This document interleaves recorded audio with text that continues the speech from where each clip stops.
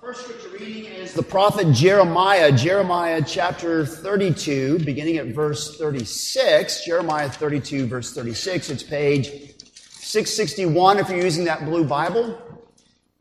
Now, it's a very stiff passage. It's about God disciplining His people and sending them into exile and destroying the city of Jerusalem, but also some promises of restoration. And what I want you to focus is, as I read verses 36 through 41, focus on the good God has planned for His people. Now therefore, thus says Yahweh, the God of Israel, concerning the city of which you say, it is given into the hand of the king of Babylon by sword, by famine, and by pestilence. Behold, I will gather them from all the countries to which I drove them in my anger and my wrath and in great indignation. I will bring them back to this place, and I will make them dwell in safety, and they shall be my people, and I will be their God, and I will give them one heart and one way, that they may fear me forever for their own good, and the good of their children after them. And I will make with them an everlasting covenant, that I will not turn away from them, from doing good to them. And I will put the fear of me in their hearts, that they may not turn from me. I will rejoice in doing them good. And I will plant them in this land in faithfulness with all my heart and with all my soul. And now we turn in our Bibles to the New Testament, to Romans chapter 8. Romans chapter 8, it's page 944 in that blue Bible. If you've ever been to a funeral I've done somewhere in all the funerals that I've done, and even one recently earlier this year, some of this will sound familiar because I'm a Johnny One Note. I'm just going to tell you. Okay, you will hear some of this that's maybe familiar, but we're going to focus primarily in the reading in verses 26 through 39. But I'm going to ask you to keep your Bibles open to Romans 1 because I'm going to end up going through earlier parts of this as well in Romans 8. So Romans chapter 8, beginning at verse 26. Likewise, the Spirit helps us in our weakness. We do not know what to pray for as we ought, but the Spirit Himself intercedes for us with groanings too deep for words. And He who searches hearts knows what is the mind of the Spirit, because the Spirit intercedes for the saints according to the will of God. And we know that for those who love God, all things work together for good. For those who are called according to His purpose, for those whom He foreknew, He also predestined to be conformed to the image of His Son, in order that He might be the firstborn among many brothers. And those whom He predestined, He also called, and those whom He called, He also justified, and those whom He justified, He also glorified. What then shall we say to these things? If God is for us, who can be against us? He who did not spare His own Son, but gave Him up for us all, how will He not also with Him graciously give us all things? Who shall bring any charge against God's elect? It is God who justifies. Who is to condemn? Christ Jesus is the one who died, more than that, who was raised, who is at the right hand of God, who indeed is interceding for us. Who shall separate us from the love of Christ? Shall tribulation or distress or persecution or famine or nakedness or danger or sword? As it is written in Psalm 44, for your sake we are being killed all the day long. We are regarded as sheep to be slaughtered. No, in all these things we are more than conquerors through Him who loved us. For I am sure that neither death nor life, nor angels, nor rulers, nor things present, nor things to come, nor powers, nor height, nor depth, nor anything else in all creation will be able to separate us from the love of God in Christ Jesus our Lord. All that I've read to you from the Old Testament and the New Testament is the word of the Lord. Thanks be to God. Let's pray. Oh, lead us this day, O Good Shepherd, beside still waters. Restore our souls. Lead us in paths of righteousness for your name's sake, so that even though we may pass through the valley of the shadow of death, we will fear no evil. And may goodness and mercy hound us all of our days, as we come to dwell in the house of the Lord forever. Amen. You may be seated. So if you're visiting, we've been doing a series called The Five. It has to do with the five solas. Sola is Latin for only, the five onlys. And I'll explain a little bit more in a minute. But you'll find the sermon notes on the back of your worship guide, and there are some questions there. Again, parents, I've asked the kids to take out the coloring sheet and do today's sola. And then I hope that after the great lunch we have today, that when you go home, you will talk to your kids and to one another about these five solas, and especially today's. My friends, as in the days of the Apostle Paul and in the days of the 16th century reformers, so it is in our day. There are all sorts of competitors. There's a whole cacophony of voices trying to win our allegiance away from God, or trying to divide our allegiance between God and Gestalt, or between the divine other and the divine self, or between the true God and true grit. But all rivals are only disruptions, distractions, and devaluations. That's one of the major reasons why the reformers, when they'd heard about these five family heirlooms, went looking for them, found them in the attic, dusted them off, brought them down, set them back up in the family parlor so whenever anybody visited the house, they'd see them and ooh and awe over them. This is why the reformers put them back on bold display, these five ancient family heirlooms that we call often the five solas, the five onlys.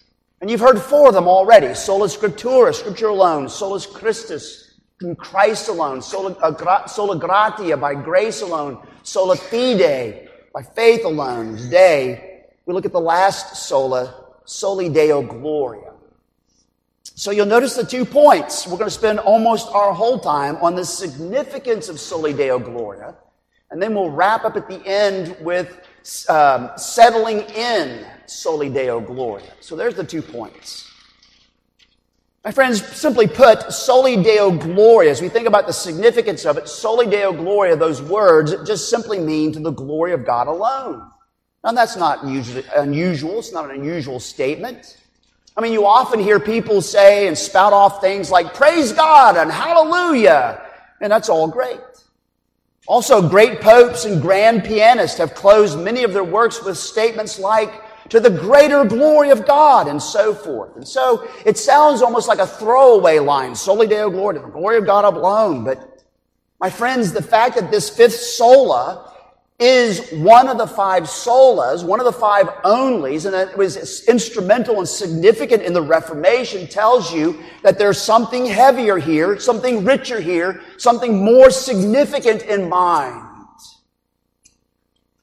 It's actually the theme running throughout the heart of the other four solas and wraps them all together in an inseparable bond.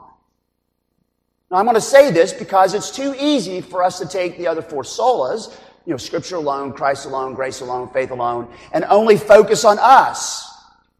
And then all of a sudden we run into Soli Deo Gloria, to the glory of God alone. We go, wait, what's that doing there? Because that is the purpose of the other four solas. Let me give you some examples. Scripture alone is the ultimate standard of faith and life, to the praise and the majesty of God alone. No rivals allowed. Scripture is centered upon Christ alone, as is our salvation, as is all of creation, actually, and so on. To the praise and the glory, the praise and the majesty of God alone, no rivals allowed.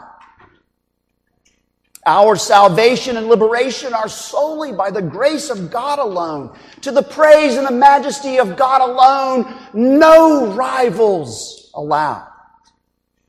God's gift of life and salvation in Christ alone is received by faith alone. To the praise and the majesty of God alone, no rivals allowed. And so Soli Deo Gloria is the real heart of all the other four solas, reminding us that all of this is drawing us Godward, not usward. I think that's pretty huge. But I also want you to notice that Soli Deo Gloria, what it does not mean is it does not mean to the glory of the Father alone. Sometimes that's how people seem to talk, to the exclusion of the Son and the Spirit. Instead, it's actually glory to the Father, the Son, and the Holy Spirit, three persons who are simultaneously one God alone. And so the goal of this slogan is actually meant to remind us repeatedly, emphatically, that there are no creaturely, no revelatory, no mediatorial, no priestly, no devotional, no hierarchical, no heavenly rivals, no matter how much someone wants to compete with God and for our allegiance. There are no rivals. There are no rival ways. No matter how often people try to give you a way. There are no competing alternatives, no matter how often people try to compete. There are no contending saviors, though there are those who pretend to be contending saviors. There are no equivalent approaches. It is all from God, the Father, the Son, and the Holy Spirit alone, to the glorious majesty of God, the Father, the Son, and the Holy Spirit alone, because there is no greater good than God, the Father, the Son, and the Holy Spirit alone. Soli Deo Gloria! So now that we've defined, in a sense, Soli Deo Gloria, let's take a glance at our passage in Romans 8 as just one example out of many to see a few ways that this works out and gives us the significance of Soli Deo Gloria. So if you've got your Bibles open to Romans 8, and if you don't, you should, and I would encourage you to do so. Romans chapter 8, you will notice clear back in verse 1, if you run through chapter 8 from verse 1 to the very end of verse 39, there's one thing that's very, very, very, very clear. God the Father, the Son, and the Holy Spirit are busy. Let me say it again. Romans 8, when you read it and you pay attention, you realize God the Father, the Son, and the Holy Spirit are busy. They're all over Romans 8, from one end to the other, busily doing something huge. And so we stop and we ask, why in the world are they so busy? Simply put, because sin is just killing us. Sin is just killing us. Paul mentioned that back in Romans chapter 5 and verse 12. He says, therefore, just as by one man sin entered into the world, and death by sin, and so death passed upon all men because all have sinned. You'll notice that equation, that pattern. All of us are included in that picture. Sin is just killing us. By one man's sin, death entered into the world, and we're all a part of the sinning, dying race. Sin and death.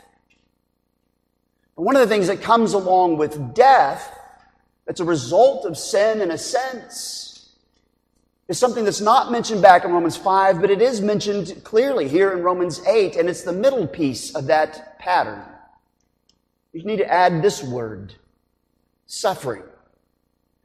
Sin, suffering, and death. All of us are a suffering people. We are all dying. It's one of the things I appreciate about Jordan Peterson, a new popular psychologist writing books out there that usually young millennials are reading very heavily, is how he keeps emphasizing, even though he's an atheist or a non-Christian, at least a non-Christian, he keeps emphasizing to be human is to suffer, get over it, understand it, realize it. I appreciate him bringing that up. Because that is the equation. We have been a dying people since the moment we were conceived. Sin, suffering, death. Sin is just killing us. And this sin, suffering, death pattern is comprehensive. It affects everything about us. It affects our relationship with God because we're the sinning, suffering, dead to God people. It impacts our relationship with others. All of our relationships can be characterized by sin, suffering, death. It impacts our relationship with our society and our cultures. The pattern is, in our relationship with society and culture, sin, suffering, death. And it impacts our relationship with all of creation. Sin, suffering, death. Sin is just killing us. This is why the Father, the Son, and the Holy Spirit are busy. Because they're bringing about God's world reclamation project. His world rescue operation. And so we're going to just work through very quickly Romans 8, not necessarily in the order you would expect. We're going to work through a few things, not everything. This is not exhaustive in Romans 8, but I think it will help you to see. Here, first off, I want you to notice that Christ died for us, His people. Christ died for us, and so there is no longer any condemnation, any damnation, any judgment that dooms us, that is standing over against us. Now, I'm emphasizing that because of conversations I've had recently. We need to hear this. Christ died for us. There's no longer any condemnation standing against us. Just look back to verses 1 through 4. Follow along as I read it. Verses 1 through 4. By the way, in these 4 verses, you will see the Father, the Son, and the Holy Spirit fully involved. Here we go. There is therefore now no condemnation for those who are in whom? Christ Jesus. For the law of the Spirit of life has set us free in Christ Jesus from the law of sin and death. For God has done what the law, weakened by the flesh, could not do. By sending His own Son in the likeness of sinful flesh, and for sin, He condemned sin in the flesh, in order that the righteous requirement of the law might be fulfilled in us. And so who walk not according to the flesh, but according to the Spirit. Christ died for us, and there is therefore now no condemnation standing over us. This comes up again when you get down to verse 31 and 32 that we read a minute ago. So look over to 31, 32, and then we'll drop to verse 34. What then shall we say to these things if God is for us? I hope you're listening to me. I know some people who don't always think God is for them. Do you hear what he said?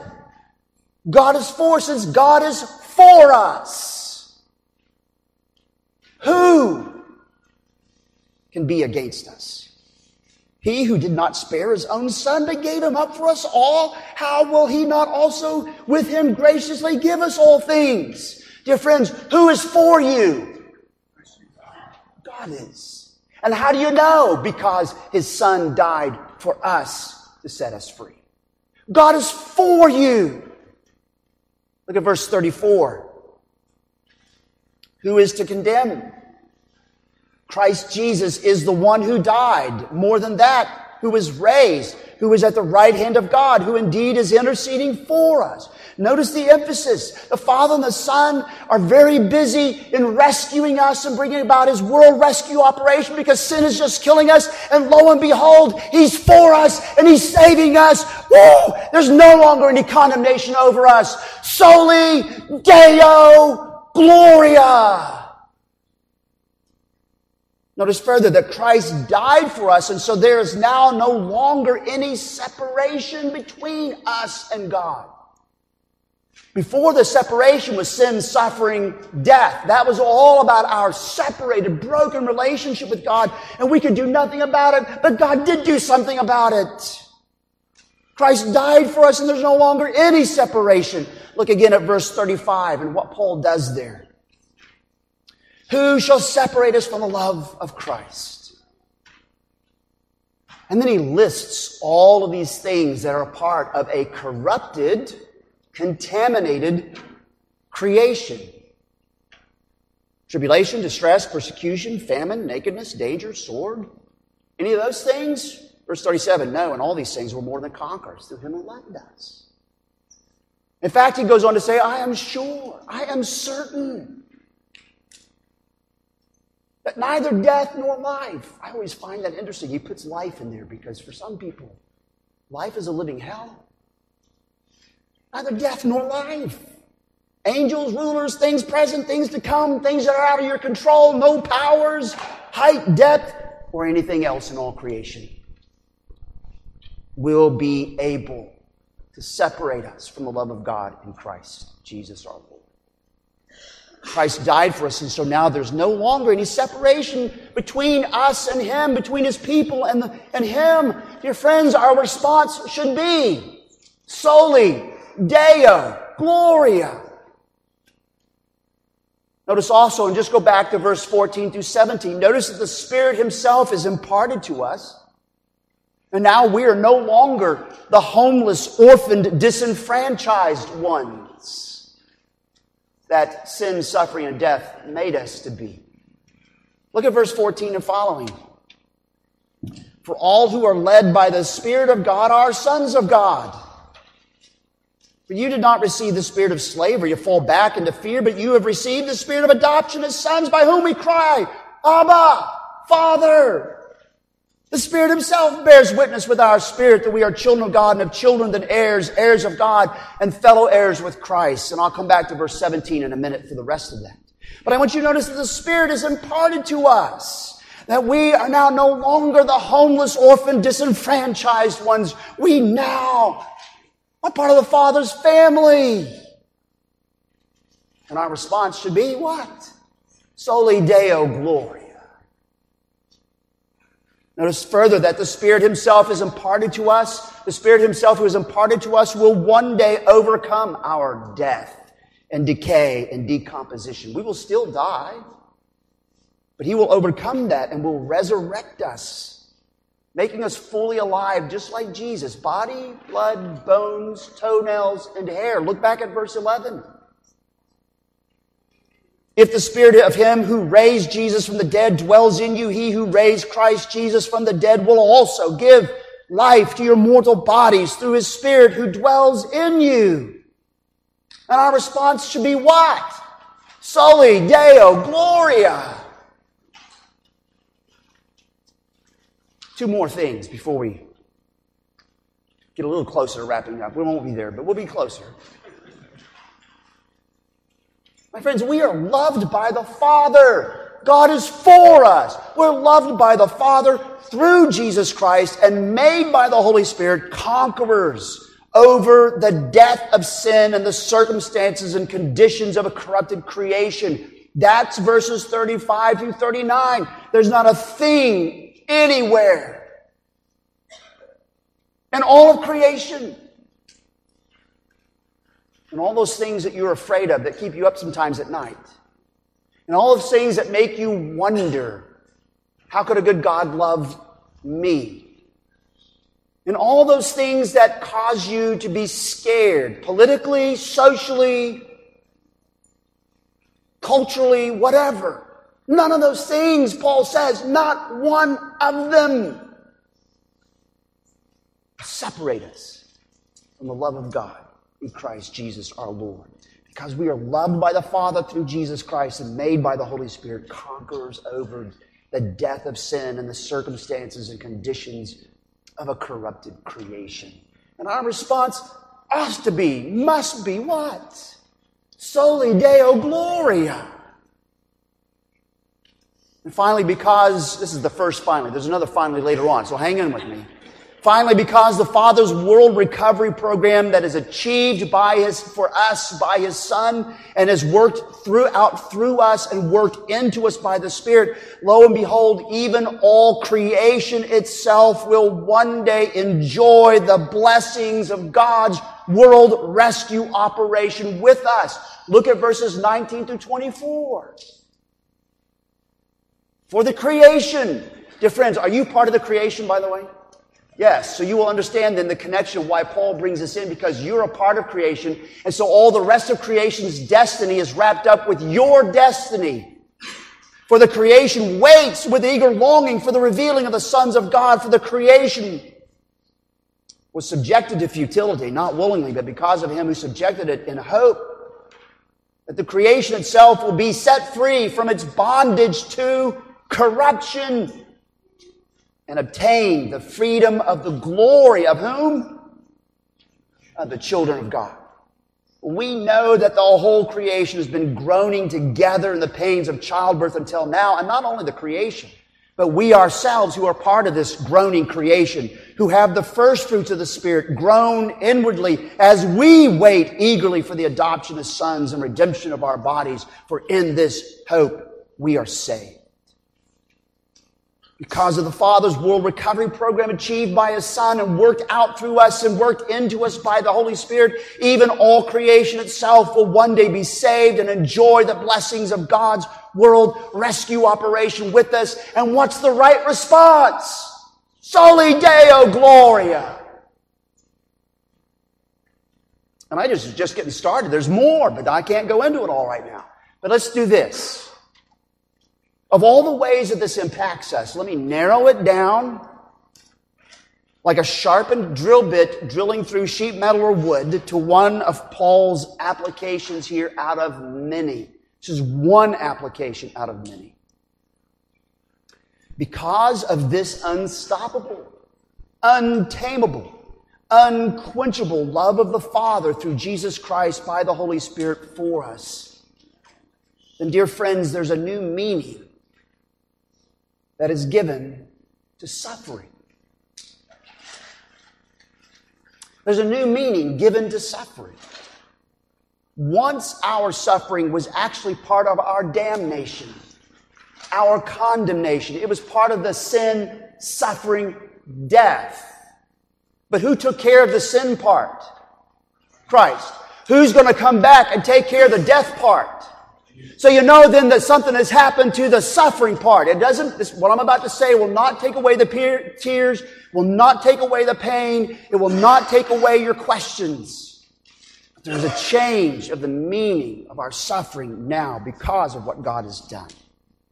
Once suffering was part of our condemnation, but now it is actually part of our identification. It's actually part of our family connection. Look back at verse 16 and 17. The Spirit Himself bears witness with our spirit that we are the children of God, and if children, then heirs, heirs of God, and fellow heirs with Christ, provided we what? Suffer with Him, in order that we may also be glorified with Him. Before, dear friends, we suffered without Him. Are you listening? Before, we suffered without Him. But now that we are in Him, we suffer with Him. It changes actually the meaning of our suffering. Suffering used to be the grievous beginning of something permanent. Let me say it again. Suffering used to be the grievous beginning of something permanent. It's called damnation. It's called hell. It used to be the grievous beginning of something permanent.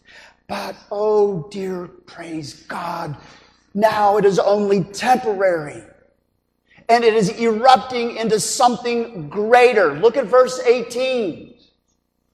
For I consider that the sufferings of this present time are not worth comparing the glory that is to be revealed to us.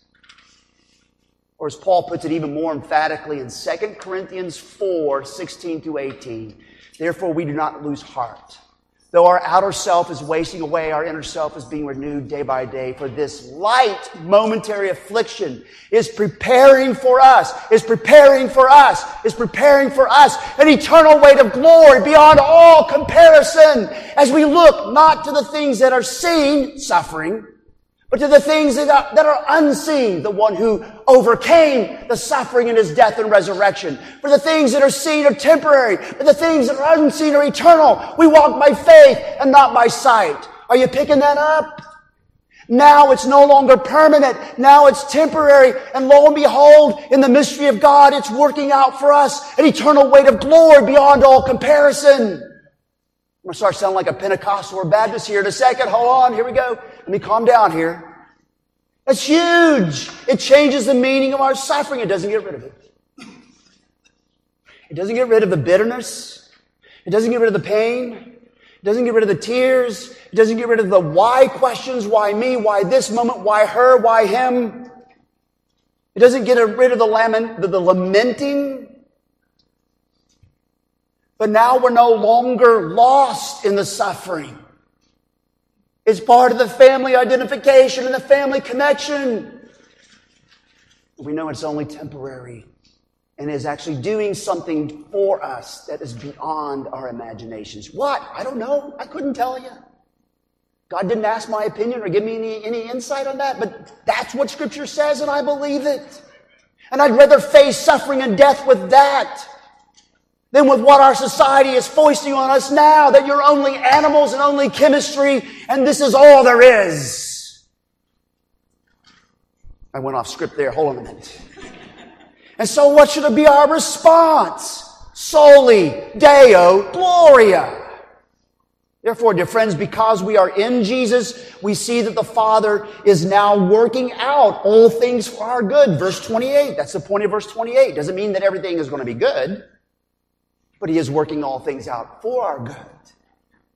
At the least, He's preparing for us an eternal weight of glory beyond all comparison through this momentary light affliction. And in the midst of all the suffering, you cannot forget verse 31 and 32. He's for you. God is for you, His people. He is for you. And we end then with the end of Romans chapter 8. And none of this will separate us and can separate us from the love of God in Christ Jesus our Lord. And we fall exhausted on the ground with hands upraised and say, Soli Deo Gloria. My friends, this is the significance of Soli Deo Gloria. So let's wrap things up, or try to, on settling in Soli Deo Gloria. What does that mean? Well, I just mean aspects in which we live out a life of Soli Deo Gloria. I have 4 suggestions, 4 aspects of this. I mean, you think about the phrase Soli Deo Gloria. That's a worship phrase. Would you agree that's a worship phrase? So let's begin there. It's very fitting and right and appropriate that what we should be after in our worship is that it needs to be Soli Deo Gloria worship. It's worship. Worship should be powerfully and clearly showing Soli Deo Gloria as the focus, the central focus of our worship, where we are purposefully declaring the majesty of God the Father, the Son, and the Holy Spirit. Soli Deo Gloria worship looks away from self-help, looks away from self-esteem, looks away from self-aggrandizement, looks away from self-flattery to point to the only one in whom we can have confidence and comfort in life and in death. The Father, the Son, and the Holy Spirit. And what He's doing in His amazing world reclamation project. Recently I was talking to a woman who comes to the homeschool group that's here, meets here on Tuesdays, and she asked to talk to me privately about her dad. I don't want to get into all the details because I don't want to, in case anybody happens to know who this woman is. But one of the griefs she had is that her father seemed to be having a crisis of faith. He was 70-something years old, had been a missionary on the mission field, and now he's having a crisis of faith because he just didn't understand how all these people could die and go to hell that have never heard the gospel. It was all these things. And then there was injustice in the world and all this. And so I just took her to Psalm 73. Well, don't go to Psalm 73, but you could write this down. Where the priest who wrote Psalm 73 in the first half is about to lose his faith. That's what you see him doing. He's focusing upon the injustices of his world and the wicked in his world, and how they're prospering. And he comes to the point where he is saying, I just can't believe I'm a priest. I just think I've washed my hands in vain. I was ready to give up. And then he says, until I entered into your sanctuary. And then I saw their end. And from there, he comes out in hope. Here's why I'm bringing that story up to you. Because one of the things I told her is I said, one of our problems as evangelical Protestants in North America, about 200 years ago, we bought off on something that has hurt our people, that the audience is everything, the crowd is everything. We're here to evangelize you. That's all worship is for you. It's about you. It's to you. It's all that way. And the problem is there's no substance in that. The goal and aim of worship is Soli Deo Gloria. Because it's when I came into the sanctuary, I then saw their end. She walked away quite happy, actually. It was like, that's it. Soli Deo Gloria worship, my friends. But let's go further. Let's think of this. Soli Deo Gloria evangelism. Now, Mike, why would you say Soli Deo Gloria evangelism? Well, just think about the first 4 solas. Isn't it something about evangelism? How are we saved? Are we not getting into evangelism by asking that question? In Christ alone, by grace alone, received by faith alone. Oh, look at there. So Soli Deo Gloria, evangelism. In fact, if you ever are involved in a situation where somebody asks you, your grandkids maybe, or your kids, or your neighbors ever ask you, tell me about Jesus, and you go, I don't know what to say, just pull out the 5 solas. You've got a paradigm, a pattern that you could use to evangelize them. Talk about the Scripture alone, and this is where you're coming from, and how it's all about Christ alone and who He is, what He has done, is doing, and will do for His people. It's all by grace alone, received by faith alone. You get it? That's Soli Deo Gloria evangelism. You could use the 5 solas that way because you're turning them away from themselves to look where? Yeah, Soli Deo Gloria, the glory of God alone. Here's a third one. How about Soli Deo Gloria reveling? Soli Deo Gloria reveling. What in the world do I mean by that? Well, I'm glad you asked. I'd like to tell you. We're to revel in the good that God alone gives us.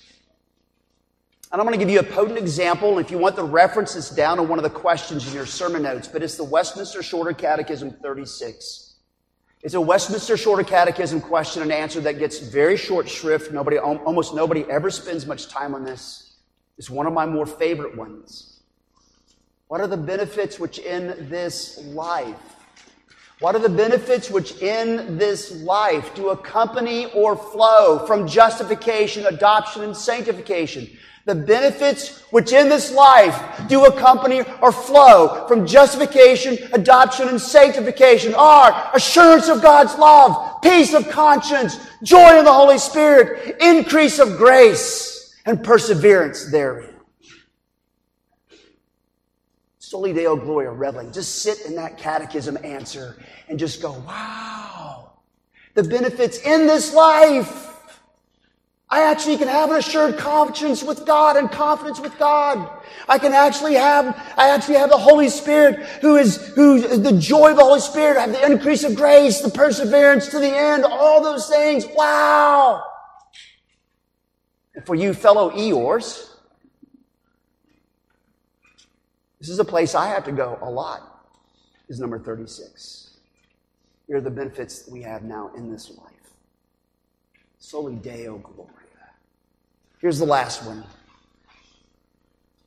Soli Deo Gloria suffering. Soli Deo Gloria suffering. My friends, in all of our suffering, in all of our sadness, in all of our sickness, when it's us or maybe it's a Christian loved one, when we're being mugged by cognitive issues, mental illnesses, depressions, cancer, and the often sickening treatment regimen that goes with it. Or when we find ourselves or our family involved in deep family betrayal and the dark doubts and denunciations and defamations that often accompany it. The suffering of job layoffs and the heart-crushing uncertainties that go with it. Soli Deo Gloria suffering remembers, recalls, and rehearses Romans chapter 8, verses 35 through 39. None of this is separating me from the love of God in Christ Jesus our Lord. Soli Deo Gloria. So I want you to help me to end this sermon, okay? We're going to sing number 128. Just turn to 128.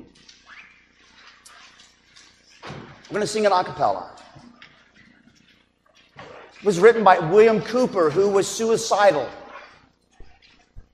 He spent many years in deep, deep depression, and this was written after one of those long, decade-long depressions he had where he tried to commit suicide twice. God moves in a mysterious way. I just want you to sing with me. I'm sure you'll pick up the tune very quickly. God moves in a mysterious way, His wonders to perform. He plants His footsteps in the sea and rides upon the storm. Deep in unfathomable minds of never-failing skill, He treasures up his bright designs and works his sovereign will. Ye fearful saints, fresh courage, take the clouds ye so much dread. Are big with mercy and shall break in blessings on your head.